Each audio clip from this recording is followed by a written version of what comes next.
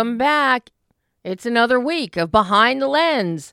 I'm Debbie Elias, film critic, creator, and host of Behind the Lens, where we go behind the lens and below the line, talking to the movers and shakers of the TV and film makers.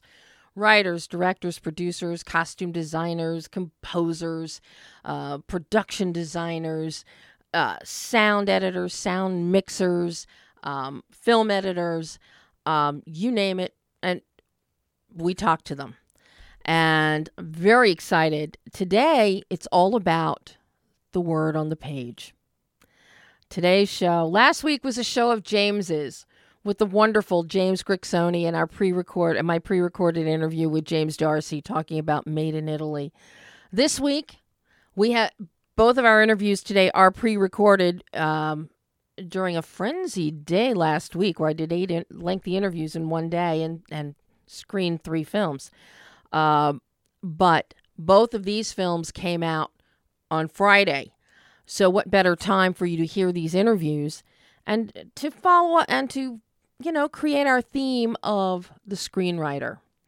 And 2 completely different approaches to screenwriting here. We've got, first up, you're going to hear Carolyn Goodall talking about The Bay of Silence. Most of you know Carolyn from her years in front of the camera, but this is her first screenplay.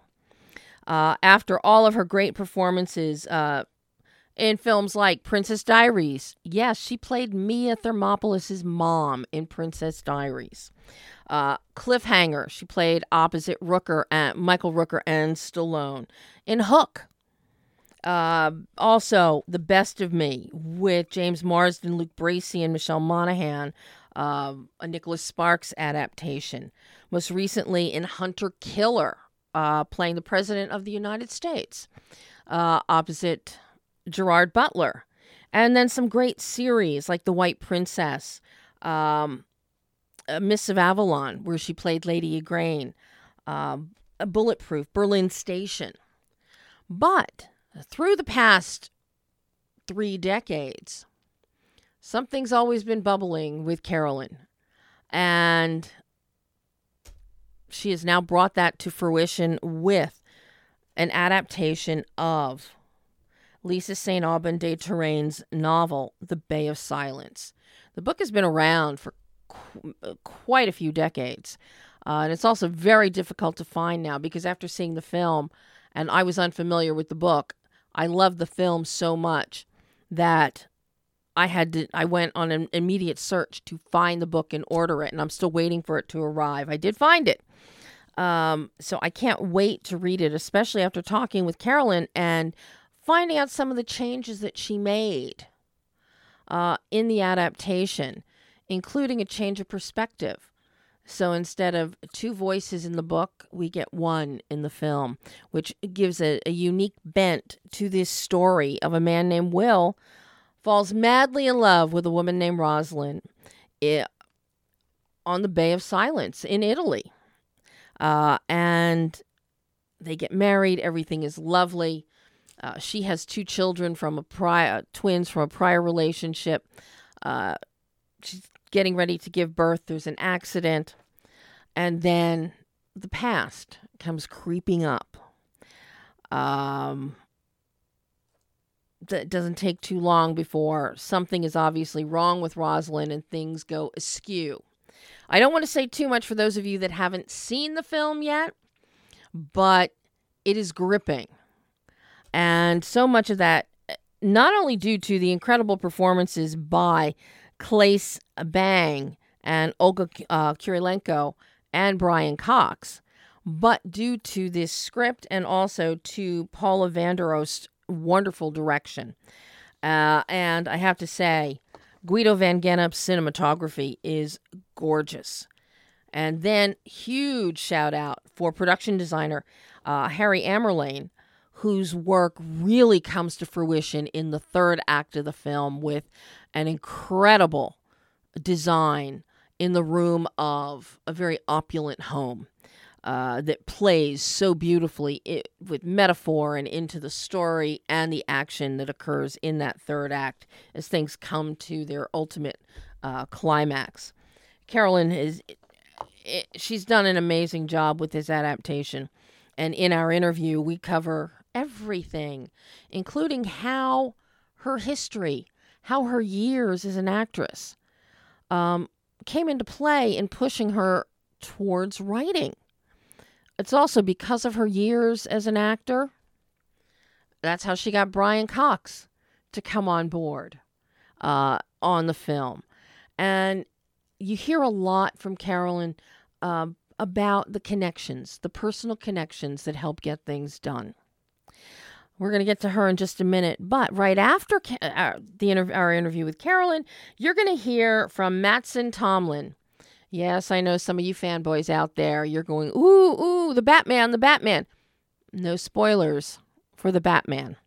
Mattson could not give any Batman spoilers, but we spend plenty of time talking about Project Power, brand new film on Netflix, starring Jamie Foxx, Joseph Gordon-Levitt, who is on a roll this year, and Dominique Fishback. It is a fun film. It is one of those films you just sit back and enjoy the ride, but there's a lot of great messaging in the film. Mattson is a relatively new screenwriter, but here you're going to hear from Carolyn about adapting a book for the screen. Mattson is going to talk about coming up with original ideas, and in the case of Project Power, how his ideas required a lot of research. For those of you that have seen the film, the premise is about there's a pill that gives you the power. And, it's a street drug, but it's also got great military and political possibilities, which sets up the stage for maneuvering and purchasing and buying and drug trafficking, but centered in this one town where you've got Jamie Foxx's character, whose daughter is apparently being experimented on with the drug. You've got Joseph Gordon-Levitt, a police officer who wants to get it off the streets, and you have Dominique Fishback as who she buys it. She's kind of a go-between for Hit Record Joe's character of Frank, and she sells him, and he utilizes the power sometimes in order to defeat criminals. And the interesting thing about the drug is that whatever power you have within you, it enhances that. So that can be a good or a bad thing. And we see it all play out in the film. But we will talk more about Mattson shortly. But right now, without any further ado, take a listen to my exclusive interview with Carolyn Goodall talking about the Bay of Silence. Oh, hi, Debbie Lynn. How are you? I'm fine. How are you? I'm great. Thank you very much. I just want to tell you thank you because Josh very sweetly sent me a kind of early transcript of what you wrote, and I was blown away. I think you deserve a medal. Oh, thank you. That means so much coming from you.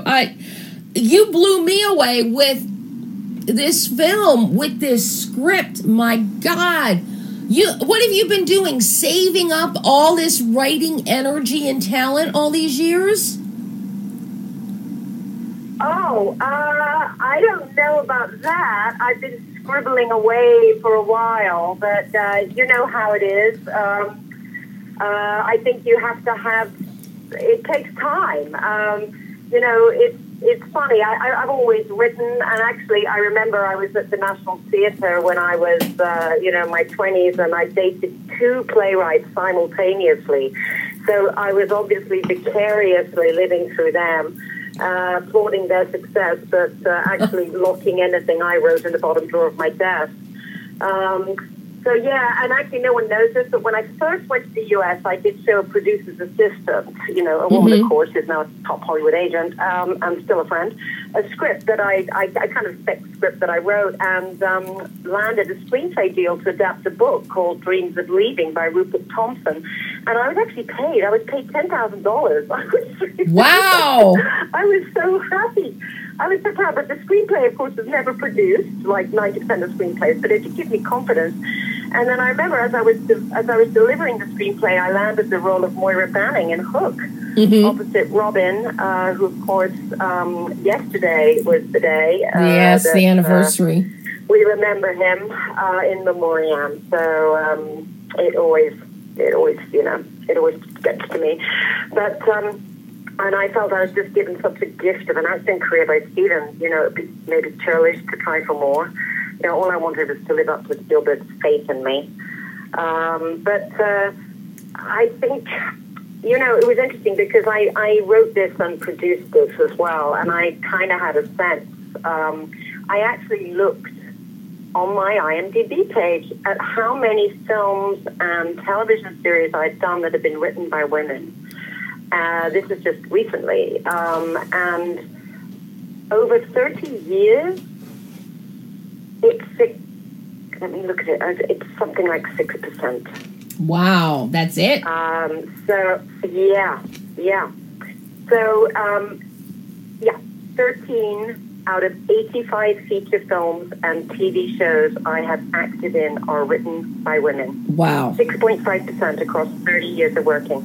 I mean, that's sobering. And, you know, even starring roles I had as a protagonist, like The Sculptress or A Difficult Woman or, you know, Hotel Sorrento or Me and Mrs. Jones, all written by men. And even TV, you know, showrunners skew male. Emma Frost, of course, White Queen, White Princess is an inspiring example, you know, but the statistics were against me. And, you know, I was making big movies, and I thought I'd better concentrate on what brought in the bacon, I guess. Yeah, but, funny anyway, how you got to pick. You ask questions. Oh, no, I love listening to you. Love listening to this. You know, what, I'm curious, out of everything to you know, debut with, so to speak, and have be made, what was it about Lisa's novel that spoke to you, that made you say, I have to adapt this I have to do? Oh, golly. Look, the book is beautifully written, and I actually read it in the Bay of Silence. I was taking some time off in between Hook and Cliffhanger. Cliffhanger we shot in Italy, and, you know, my first very short-lived marriage, it was falling apart, and the book deals with a lot of things, and the idea that you can marry someone, not really know them, resonated. Something similar had happened to me. I'd been married a few months to my first husband. It was a short-lived marriage, admittedly, and I saw his birth date on his passport was 3 years older than he told me. And he explained it to me. He trimmed it his age for professional reasons. You know, he's an actor. But it stuck, and it weirded me out that it lied and made me doubt my instincts. And so there's something about this book that really resonated about what happens when you get together and you don't actually know your partner. And the locations in the movie played an important part of my life. I was born and raised in London, but my childhood holidays were always in France or Italy. My mother's Australian-born but of French descent. And, you know, Italy has my heart. You know, my husband is Nicola Pecorini. He is a cinematographer. He's Italian. And we have a farmhouse in Tuscany, about an hour and a bit away from the Bay of Silence. My own uncle, my father's side, moved to San Gimignano in Tuscany in 73. So this, you know, so the book actually spoke to me. You know, all these places, I kind of knew them. I guess I kind of knew these characters and this sort of cross-border world that they lived in, and her bohemian side, the artist side. You know, there's you kind of know those people in North London. And he comes from a completely different world. And it's partly that. You know, he's the boots on the ground, simple guy, and doesn't really understand the secrets that are, you know, kind of embedded so deep in her world. And so he's confronted by it. But, you know, interestingly, the book is actually written from both points of view. And Lisa, you know, I got in touch with her, and we had mutual friends actually, and we talked about it, and I sort of said, I don't know, this her book is so beautifully written. It really, really is. She's quite a magical realist when she writes it. And, of course, her analysis of mental health, and she said she herself had a kind of bit of a breakdown, right there, actually, in the Bay of Silence after the birth of her son, Alexander. And, a lot of it was almost like a fever dream. Mm-hmm. And I so love it. Kind of, I just, Don't Look Now really resonated with me as a film, and so did The Vanishing. Mm-hmm. And those two films somehow, I just thought if we could find, we weren't seeing those movies anymore. You know what I mean? Yes.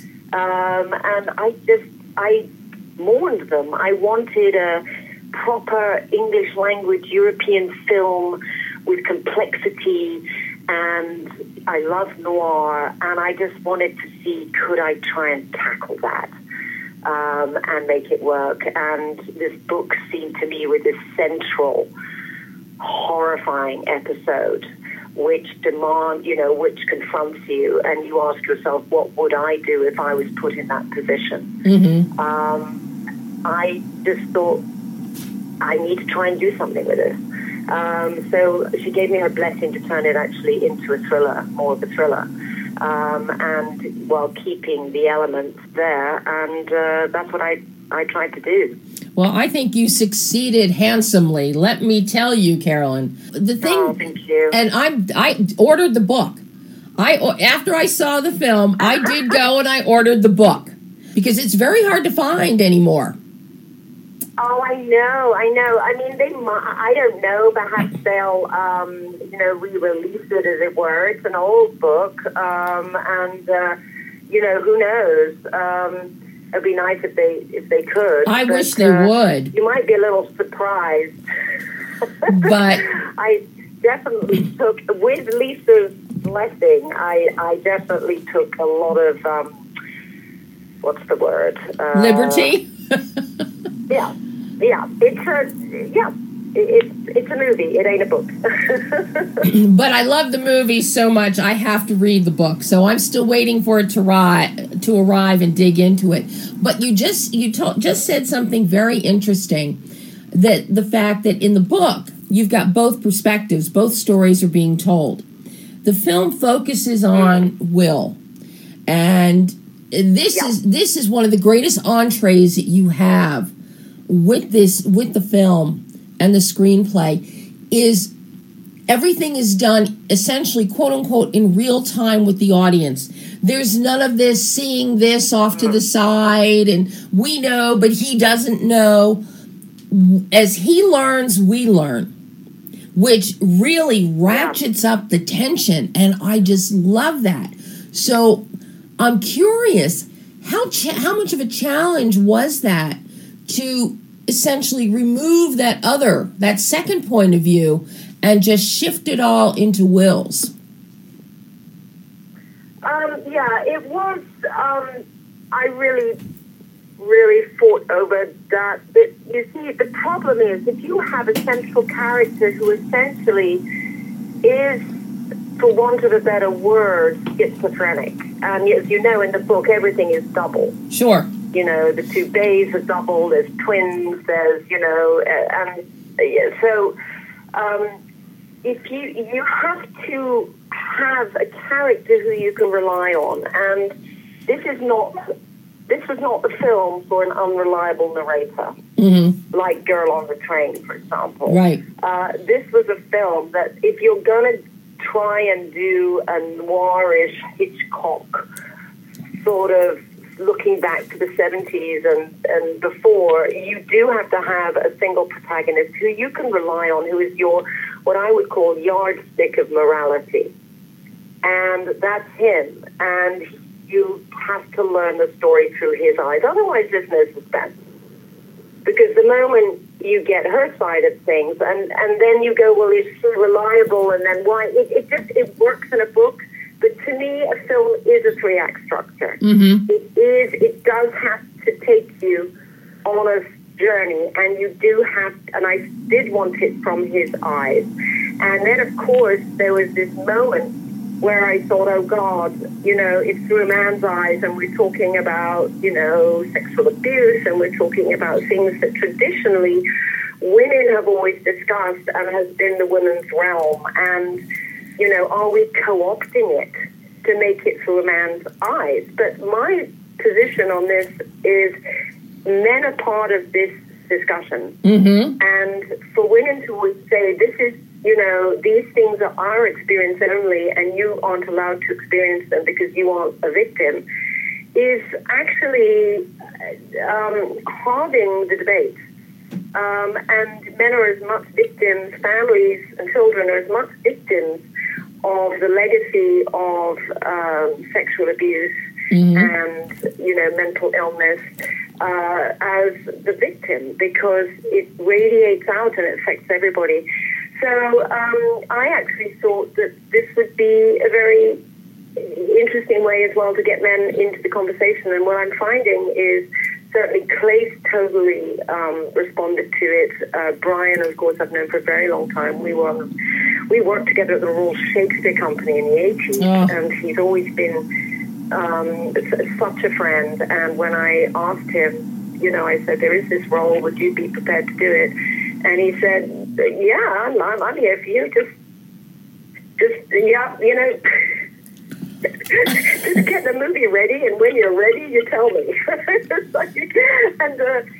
But having him attached, as you know, as a producer, it's very important to have your actors attached, and your director in order to raise the money. It's chicken and egg, all this stuff, especially for an independent film that I was packaging in that, independent way, which is pre-sales and private investment, and then the soft money, which is, the grants and the tax credits and everything else, and taking it to market.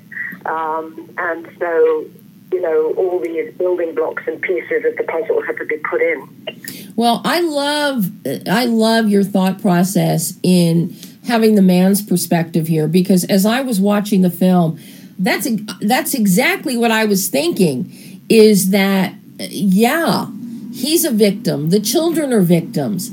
And the sensitivity that Clace brings to the role of Will, the caring, the concern, I want to get her well. It's not this dismissive, abusive nature. It's very nurturing, very caring, very concerned. And that's something that nobody talks about is, there are male champions out there. Yes, I think so. So I hope this adds to that conversation in a way, but also Clace is so damn good. And, when I saw him in the square, he blew me away. Yeah. And, I just thought, my God, is there any way I can get this fantastic Danish actor? And I God, his English is good. The first thing is like, his English is fantastic. Olga had already signed on. Brian had already signed on. Olga was wonderful. She just read it and said, I love this. I love noir. Just let me know. How do we get the guy, And, it's never easy managing to get people at a certain level, which you always have to make the sales agents happy.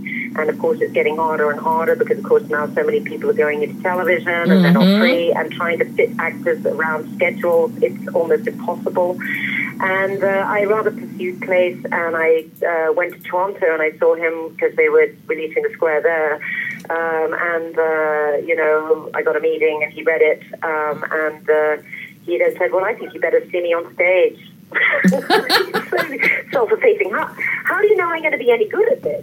You've only seen me in one film. You better come and see me in something else. So I flew to Denmark and got on the train and went to this little place outside of Denmark and saw him in a play. And we caught the train back and went and had dinner with his wife. And, it was all great. And then he said, okay, so how are we going to do this? Meanwhile, he was being offered everything under the sun. They were trying to fit his schedule around all sorts of things, and he was such a champion. And he said, look, I promised Caroline, and, I'm going to do the film. So she told me it was April, and, I'm going to be there for April. And then I got a call from an absolutely wonderful man called Dan Friedkin, who was directing his first film, and he was also the producer of All the Money in the World. Mm-hmm. And he obviously worked with Ridley Scott, who I'd also worked with, of course, on White Squall, and he said, I'm calling you up. Ridley said you're nice. And I said, oh, that's nice. So my love to Ridley said, because I have this film I need place for. How do we make this work? And I said, oh my God, I said, I finally got all the money, and you're telling me you want him on the same day that I want him? And he said, so what's this? I said, well, I'm going to lose my Chinese money if I can't do this. They're like, that's their outside date. And he said, okay, I think we better meet. So we did. He's an amazing guy, and he flies his own plane and everything. Oh my gosh. And we sat down, and he said, all right, I'll help you if you help me. And so Place starred in his movie, which is quite amazing, which is called The Last Vermeer, that's been picked up by Sony. I love it. I love it. Yeah. Which Dan directed as a first-time director, and then he, was gracious enough to, help me out with The Chinese Had Walked, and, so Place was able to then jump onto my movie immediately after. Wow. He was absolutely exhausted. And that's how, so a lot of serendipitous moments. Wonderful, Cheyenne Kane, who is a wonderful investor. She became a proper producer on it because, we needed to get to Italy, and we didn't have enough to get to Italy. And, there were so many things that come together. And, this is the thing. Everyone said, well, what do you mean you produced this? And people are used to, oh, yeah, you just get a credit. And I'm like, no, I'm afraid I really did. Yeah, no, you're what I love calling a boots on the ground producer. That's a compliment, absolute compliment, because that's what I call the market. I remember when I first went to Cannes, actually Betsy Hamlin, who was the first investor who buys movies for airlines, and she's my neighbor in Laurel Canyon, and she had bought The Dressmaker, and there she was hanging out on set in Australia with us all on The Dressmaker, which, was wonderful. Kate Winslet, and oh God, it was glass. And I asked her, I said, could you get one of your readers to read the script for me? I just love a kind of industry view. And so she did, and then she said, okay, I'm going to be your first investor. And, there you go. And so I had my first sale. And then when we went to Cannes, which I would find really fun, very boots on the ground if you're doing the markets, and the sales agents have a great camaraderie. And even though they're, wildly competitive. And I really fell in love with that side of the business. I'm not crazy about, the premieres and the openings and red carpets. It's just all too tense. I just really loved this other side, and I thought, this is really this is where it all starts. So does this mean we won't? Does this mean we won't see you in front of the camera? That now you're going to be the mover and shaker behind it? Well, this is the irony. People ask me that, but in fact, I thank God I still have my day job.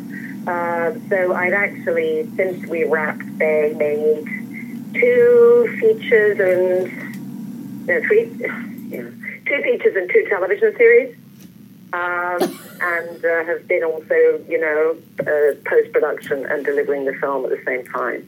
And it's been really helpful. Because, just when you need that little bit extra for a longer edit, or because, you've had a foreign currency cash flow shortage, I was able to jump onto something and, be able to keep the, home fires burning and not have to go and beg for money from some horrible lender who was going to charge me way too much interest. And there are plenty of them out there. Oh, yeah, they are.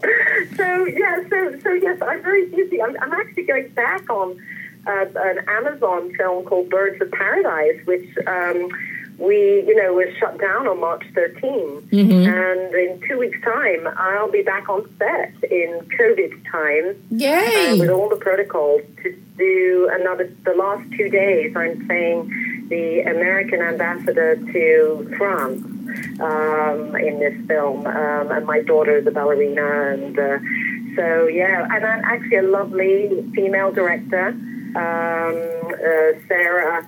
Oh, God, hang on. I'm going to go blank now, aren't I?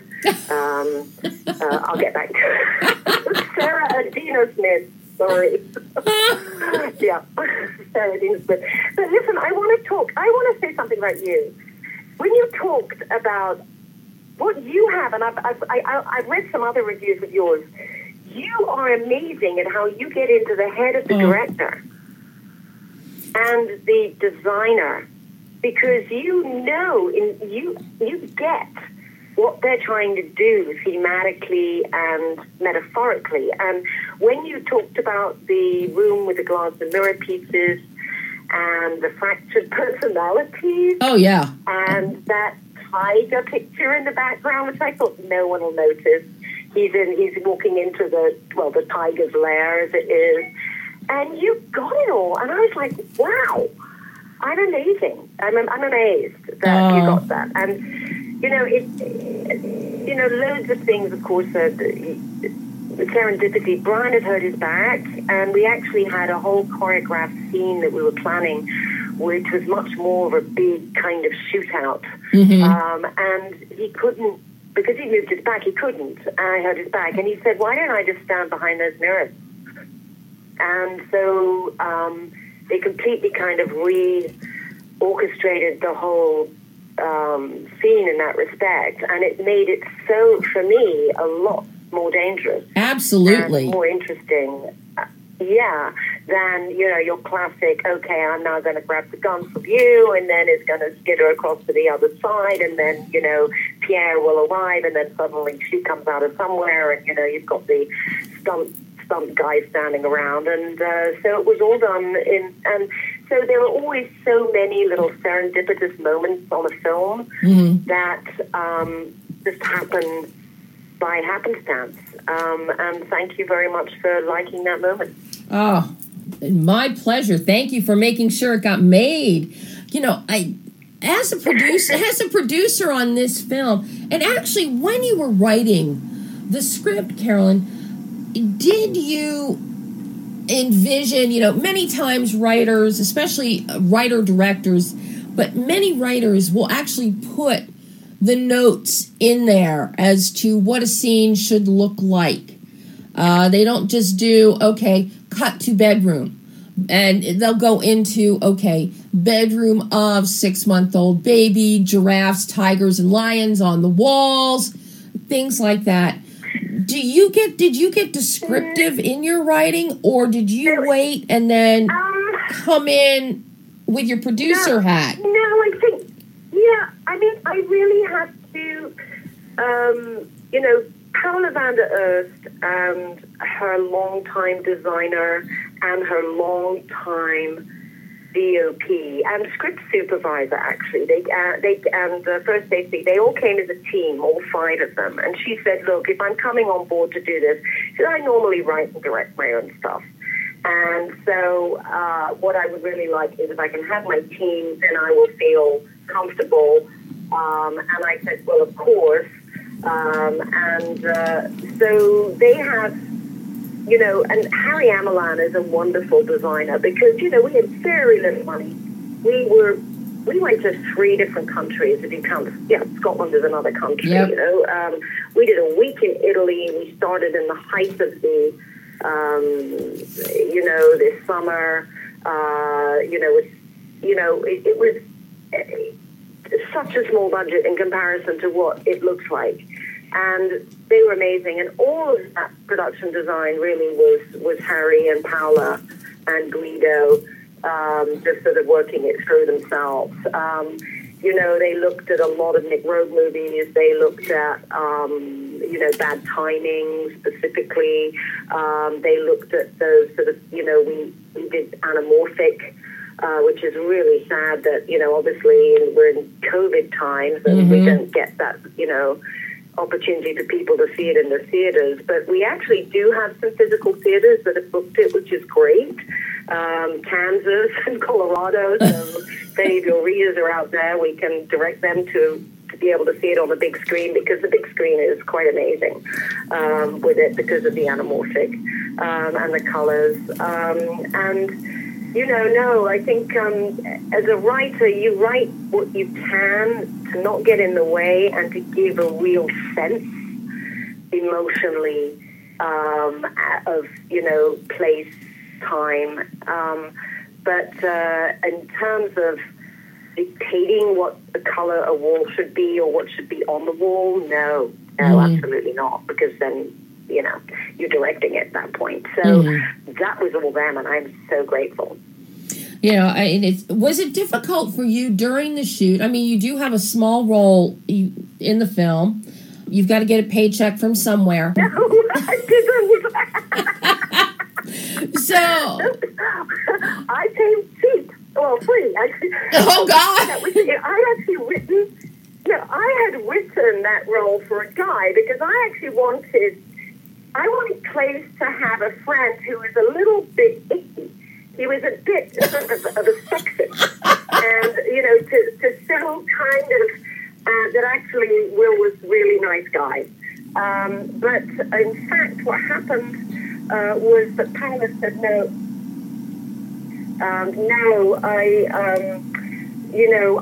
please will you play the part? And I think we need more women in the film. And I went, okay. So she changed it to, a woman. And, who wouldn't want to do a couple of scenes with Clay? Yeah. But I do look at it and I think, yeah, there's something about that performance that's very like someone just took her cans off her head and marched onto the set, did the part and walked off and put the cans back on again. And was like, could you just please don't put the camera anywhere near me. Thank you. I'll do what I have to do. So I'm slightly embarrassed. My whole thing was, we need pace here, please. I did every scene a double quick pace. He's picking up. Well, and that actually fits the character of Marcia. No, exactly. So that was nonsense. She had no truck with the Rosalind family at all. She was completely on Clace's side. She didn't like any of them. She thought they were, so... Last question. Yes. I'll make it a good one, Carolyn. Last question then is, what did you learn about yourself as an actor, as a filmmaker, in writing and producing The Bay of Silence that you can now take forward into future projects, be it as an actor and how you will now interpret and look at scripts that come your way, or as a screenwriter and producer for future work? That's not a quick, short question. I think a bit of confidence, maybe. That's the main thing. And just the feeling that, I've always wanted to write, and one day I really hoped that I'd be able to have a screenplay out there, that people could see it. And maybe just step up. I have a passion, I think, for the fusing of the artistic side and the more practical. And I think the more that they accept that actors, who, let's face it, were always actor managers who ran theaters and actors founded Hollywood, the more they will actually also allow us to be a part of the equation, then the better. And I do think it's happening, mainly, I think, because of different ways that content is being distributed. And therefore, the artists are being allowed more leeway. And I think that is a good thing.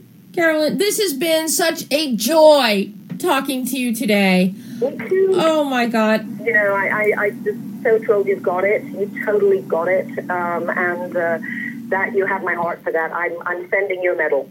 Oh, well, I will wear it with great pride.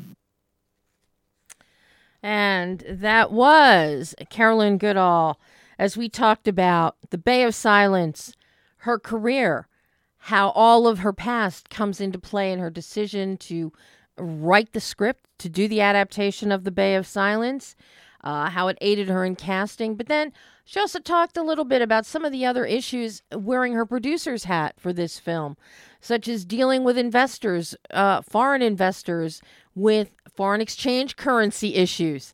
Little things that a lot of filmmakers, they don't think about. And it falls to the producer. And here, Carolyn, to her credit, she, helmed, she was behind, the driving force behind getting this film made. And I can't recommend it highly enough. It is spectacular.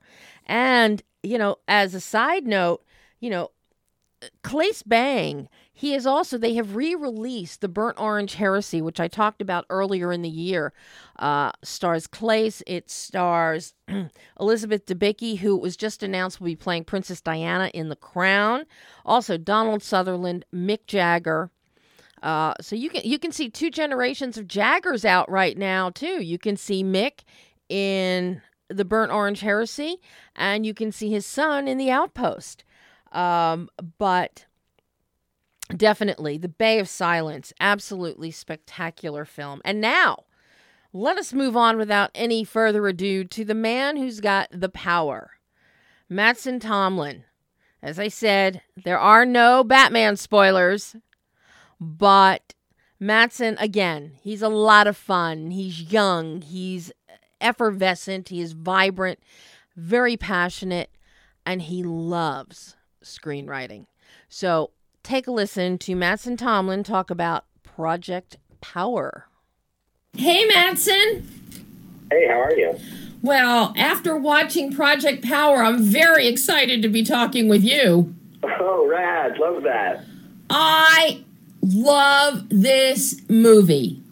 Oh, you're so sweet. Thank you so much. Number one, I had fun watching it. The action is incredible. It looks fabulous. Michael Simmons' cinematography is exquisite. He's such a pro. He's so cool. Blew my mind. The VFX work is incredible. I could find nothing wrong with this film but for the fact that it ended. Oh, that's great. I love that. Thank you for saying that. This is a superhero movie unlike any superhero movie we've seen before. What you do, it's just everyday guys. Yeah. And who they're doing their utmost. And even this whole concept, Mattson, I just think it is so unique in that you take a pill, you have the power, and you don't know what your power is going to be until the first time you take this pill. But whatever it is, it exploits whatever is innately within you. It can enhance or exploit. So you could be the devil incarnate walking the earth and take this pill, and you're going to explode and you're going to be vaporized. You're going to be gone. We're done with you. Pure evil goes away. But then you get somebody who is one of the cool scenes is the subject, the display presentation, and the girl takes it. And I got to say, the dialogue's hilarious because somebody yells, "Ooh, it's like Frozen." And she's freezing like Elsa. But it basically is saying, okay, she's a cold person. She's got a cold heart. Everything about her. You've got people that they're chameleons, such as Newt. And his, skin can change and morph. So you can't really trust what you're seeing or who that is. This is so creative, Mattson. Where did you come up with this concept? Man, and that's everything you just said. It's very, very kind. Thank you. The concept Who knows where these things really come from. I was going through the notes in my phone a couple of nights ago and found the July 2016 kind of first kernel of, you take a pill, gives you superpowers. And that, to me, just that little idea, we've seen versions of that, and, there's the whole super soldier thing that you see in the Marvel movies. So, it's not like it's the newest thing ever, but this idea that you don't know what's going to happen, this idea that you don't know what you're going to get, that to me was when I felt like, oh, there's a movie here, and that feels, I couldn't quite point to one thing that had totally done that. And, there's the obvious drug metaphor of just like, you can have a good high, you can have a bad high, like that stuff happens. And so the kind of fear around would you or would you not take it, and I think that all movies, if they have that kind of great, compelling question, would you take it? Would you risk it? What if you have a bad power? Like, it just kind of gets your mind racing. Mm-hmm. And so, that was kind of the first thing of just that concept. And then I discovered kind of quickly there are a lot of bad versions of the movie. There's a lot of versions where, you kind of roll your eyes and go, okay, it's all about the powers, and that's fine, but that gets old quickly. And it for me was discovering Robin, was discovering this character and realizing that I wanted to make her the heart of the movie and to go on this journey. That felt like a point of view that I wasn't seeing in other movies. And from Robin, then it was just filling out the rest of the characters and discovering Art and discovering Frank. And then writing the actual script, that first draft that ended up selling to Netflix, it was extremely, extremely quick. I started working on the actual draft in January of 2017. By the summer, we had producers and directors on, and then by October, we had sold it to Netflix, and they were really serious about making it. So in screenwriting time, that's no time at all to in 10 months go from an idea to you have a movie and it's going. Yeah. I'm curious, because of the powers that we see unfold in the film, and because they are, it basically, they're akin to whoever you are as a person, but each one of them is also rooted organically. You've got, the whole idea of, bursting into flames and that superheated steam idea. I've read about that in science. You've got, the effects of photosynthesis that generate and bring things back to life, that heal. The Wolverine frog, I love the whole idea. Very cool. The Wolverine frog is one of the coolest things, and I think it's a relatively new amphibian that was discovered and was actually named that because of the character of Wolverine. Oh, funny. But to actually see that and have somebody whose his arms actually break and turn into claws so he can go stabbing people, all of this, did you do any kind of research for these superpowers that are organic and rooted to nature? Yeah, definitely. The original script, there was always the pill brings out this innateness in you, but it wasn't until we were, Netflix had bought the movie, and Henry and Rel and I were just working on really defining the mythology and really ironing everything out, that they came up with, what if we go down this rabbit hole of nature and animals? Like, there's kind of something there. And I think that for them, it started off with the character that his skin color changes, and he's, in the script he was invisible, but we all kind of felt like, well, we've seen invisible people, and some of it's been done well, some of it hasn't, and it just felt like there's a way to make that fresh. And then we discovered these fish and these octopi that are at the bottom of the ocean who can go completely invisible, and then when they move, there's just this strange moire effect of as they start to figure out, okay, I've changed, so where am I now? And it's this ripple that kind of happens. And it's real. Like, that's a real thing. And so I think that was the first one that we saw and went, wait, there's a lot more we could do here. And so then it was just weeks and weeks of the three of us, Henry, Rel, and I, just texting. And every day, somebody would find a new animal superpower and send it to the group. And there's so many that didn't make it in this film. So I hope there's a sequel for a lot of reasons, but one of the reasons is because there's just a lot more cool stuff to do. But now I gotta ask, when you and Henry and Rel were sitting down coming up with all these really cool ideas, did any of you stop to think how anyone would be able to execute this and actually bring it to life on screen? Short of going full on CGI. Yeah. Because this is another element of this film, and it follows through on the very concept and nature of the power and of nature and what is innate. Is a lot of this stuff is being done very practically from a filmmaking standpoint. When the script had always been written with this intention of you look at all the superpowers and you ask yourself, what if this was real? Mm-hmm. And one of the first scenes that I wrote was with Newt in the apartment where he goes flame on and bursts into flame. And the obvious reference for that is Johnny Storm from the Fantastic Four. Sure. And looking at that character, there weren't many examples of Johnny Storm being inside, sitting on a couch, and then flaming on, and then the couch catches on fire, and then the building burns down. It's not really what you associate with what happens around the Human Torch. And just thinking about the reality of, if I were just standing in my house right now and then I flame on, like, my house would burn down. That would be it. My skin would be all burned up and messed up. And so just approaching every single power like that, the nice thing about being the writer is that I don't have to worry that much about how it's going to get pulled off as long as it works on screen. So Henry and Rel, I'm sure every day we're looking at each other going, oh man, we've got a lot to figure out here.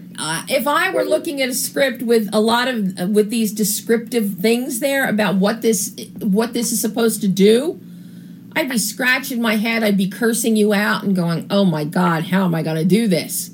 The first conversation that I had with those guys, they were talking about the moment where Frank gets shot in the face. Uh-huh. And that was described really vividly in the script as a slow motion moment, and that you see the blood vessels in his eyes exploding. You see all of this granular detail. And the guys were so into that and just really saying, like, we want to try to figure out how to do that in a real way. And, like, that's a great example where that day they go up to Joseph Gordon-Levitt and go, okay, we're going to shoot you in the face with an air cannon. And that's what you're seeing. The bullet and the flame, like, all of that is CGI. Yeah. But on set that day, it's like his face is moving like that. He was getting buzzed. Of course, Joe is always up for anything. Yeah, man, that guy's incredible. I love him. So, the whole essence of this, and then at the heart of it, and of course, I love that you also carry this through, that Robin, in a very cool moment, where she's with Jamie Foxx's character of Art, they wind up at the veterinary hospital where her mother works. So Here again, to fight infection, she gives him pills, but it all goes back to nature and how everything is integrated.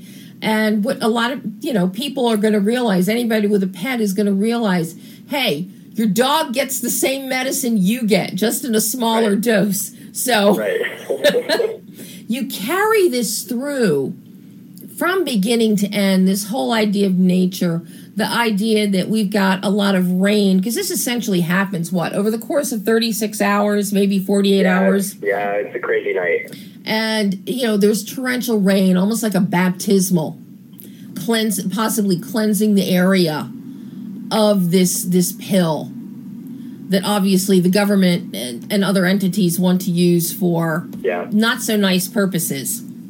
But it all goes back to the glue of this film, and that glue is Robin and Dominique Fishback's amazing performance.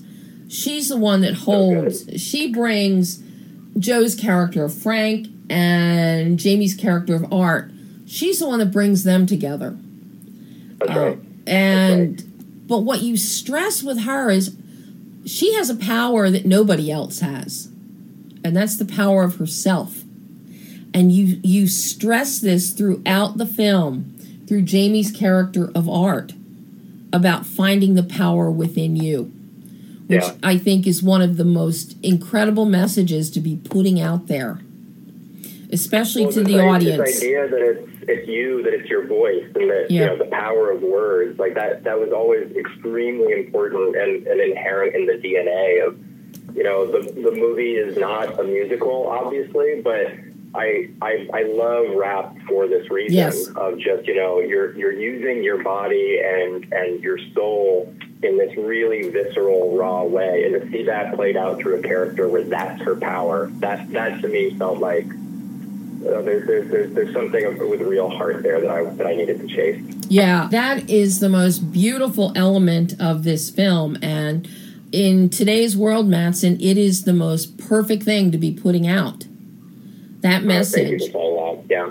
And for the audience, because this, I think, that will appeal to every age group, but I think your younger audience, your teens are going to go crazy for this film. Teenagers are going to go nuts for this film. I hope so. I've been doing this exercise of just thinking, what, you know, I'm so deep in this movie, just trying to look at it as if I don't know anything about it. It's really hard to do. And the other day I was thinking along the lines you're talking about right now of just, man, if I were like 13 years old and this movie was coming out, it would just blow my mind. And I think that's, you know, that's fun. I hope that that's the case. Yeah, I mean, as I'm watching it, I kept thinking, oh my God, teens are going to go nuts. They're going to go nuts watching this. Let's hope. Let's hope. You know, and you also maintain the whole idea of, okay, even though this pill may give people power, and sometimes that power is a good thing, it's the whole just say no to drugs message is still in there too. Sure, yeah. You really covered all the bases with this film, Mattson. Really, very well. Was it more challenging for you as a writer to come up with Robin and her story, as well as Art and his story with his daughter, or developing each of the bad guys in this film? Man, I think that the central characters were easy because when you're a writer, you try to put parts of yourself in them. And so there are pieces of Art that are very personal to me. There are a lot more pieces of Robin that are very personal and autobiographical to me, and things that I've gone through. Obviously not everything. It's not a one-to-one, but you pour a lot of your heart into that. With the villains, you know, it's tougher. You know, you have to figure out how to do something a little bit different, how to make it so that it doesn't fall into cliche. How do you keep away so that it feels fresh and new and relevant to this movie, but can still deliver on, you know, the kind of vibe and mode that a big blockbuster film has to be. So that for me was a tricky one, and just trying to strike that balance. Do you, out of your bad guys here, out of your villains, do you have a favorite one? Oh man, I think that for me it's probably Newt. It's probably Machine Gun Kelly. Just you know, the way that he performed, you know, his kind of franticness in the beginning, it really tells the story where I understand who this guy is and what his life has been like that week. It's so kind of wonderfully captured, where I feel like I'm seeing a much, much bigger world in a very short amount of time. So I love those moments with him and Jamie at the door, and then Jamie going into the house and starting a fight. Mm-hmm. And he does that so well. Oh yeah, he does that. The dialogue it's very contemporary, it's very conversational, it's very in the moment. How precious are you with the words on the page when it came time to shooting? Did things get changed? Did anybody ad-lib? Were you on set while shooting was taking place? Yeah, I was on set for a bunch, not the whole time. Things always change. You know, the actors are the ones that have to make it real. And so something that looks good on paper it might turn out to be word salad. There might be a way to say it more efficiently. I think that with all of these actors, they're all so good. They're such pros that, you know, the rhythm tended to be that they would, you know, we would shoot what was written, and then they'd go have fun with it. And the movie is a nice blend, but the way I write tries to be as conversational as possible. Like, you want people to feel like they're real people. And so it was already starting off from a baseline where it was encouraging the actors to make it their own. Very conversational, but in different demographic groupings too. We see Robin talking one way in school and with her friends who are trying to encourage her to rap for the teacher. We see her talking another way with her mother. You see Frank take on different personas as a cop, trying to fit in. And it's all very effortless, Madsen. So I really like that conversationalism, but the fact that it suits the particular demographic that's happening at that moment. I think that the key for me is that none of us are just one person. You know, within us, we all have so many people, and the way that we talk to our parents is completely different from the way that we talk to our spouse, which is completely different from the way that we talk to the guy that just rear-ended you on the 405. And so I think that just like acknowledging that and then knowing, okay, I have to really feel what the soul of these characters are, but they also go into completely different modes. And I think a really good example of that is the art that talks to Robin when she's in the trunk. That's an art of one mode. And then the art that talks to her at the vet, the same guy, same actor, has all of the same objectives, and yet there's a different part of him that's coming out right now. So I really appreciate you saying that. That makes me feel so good. No, I mean, I just love that. Nothing is ever forced. Nothing is ever stilted. And it fits the particular situation and or the demo for the people that are doing the talking.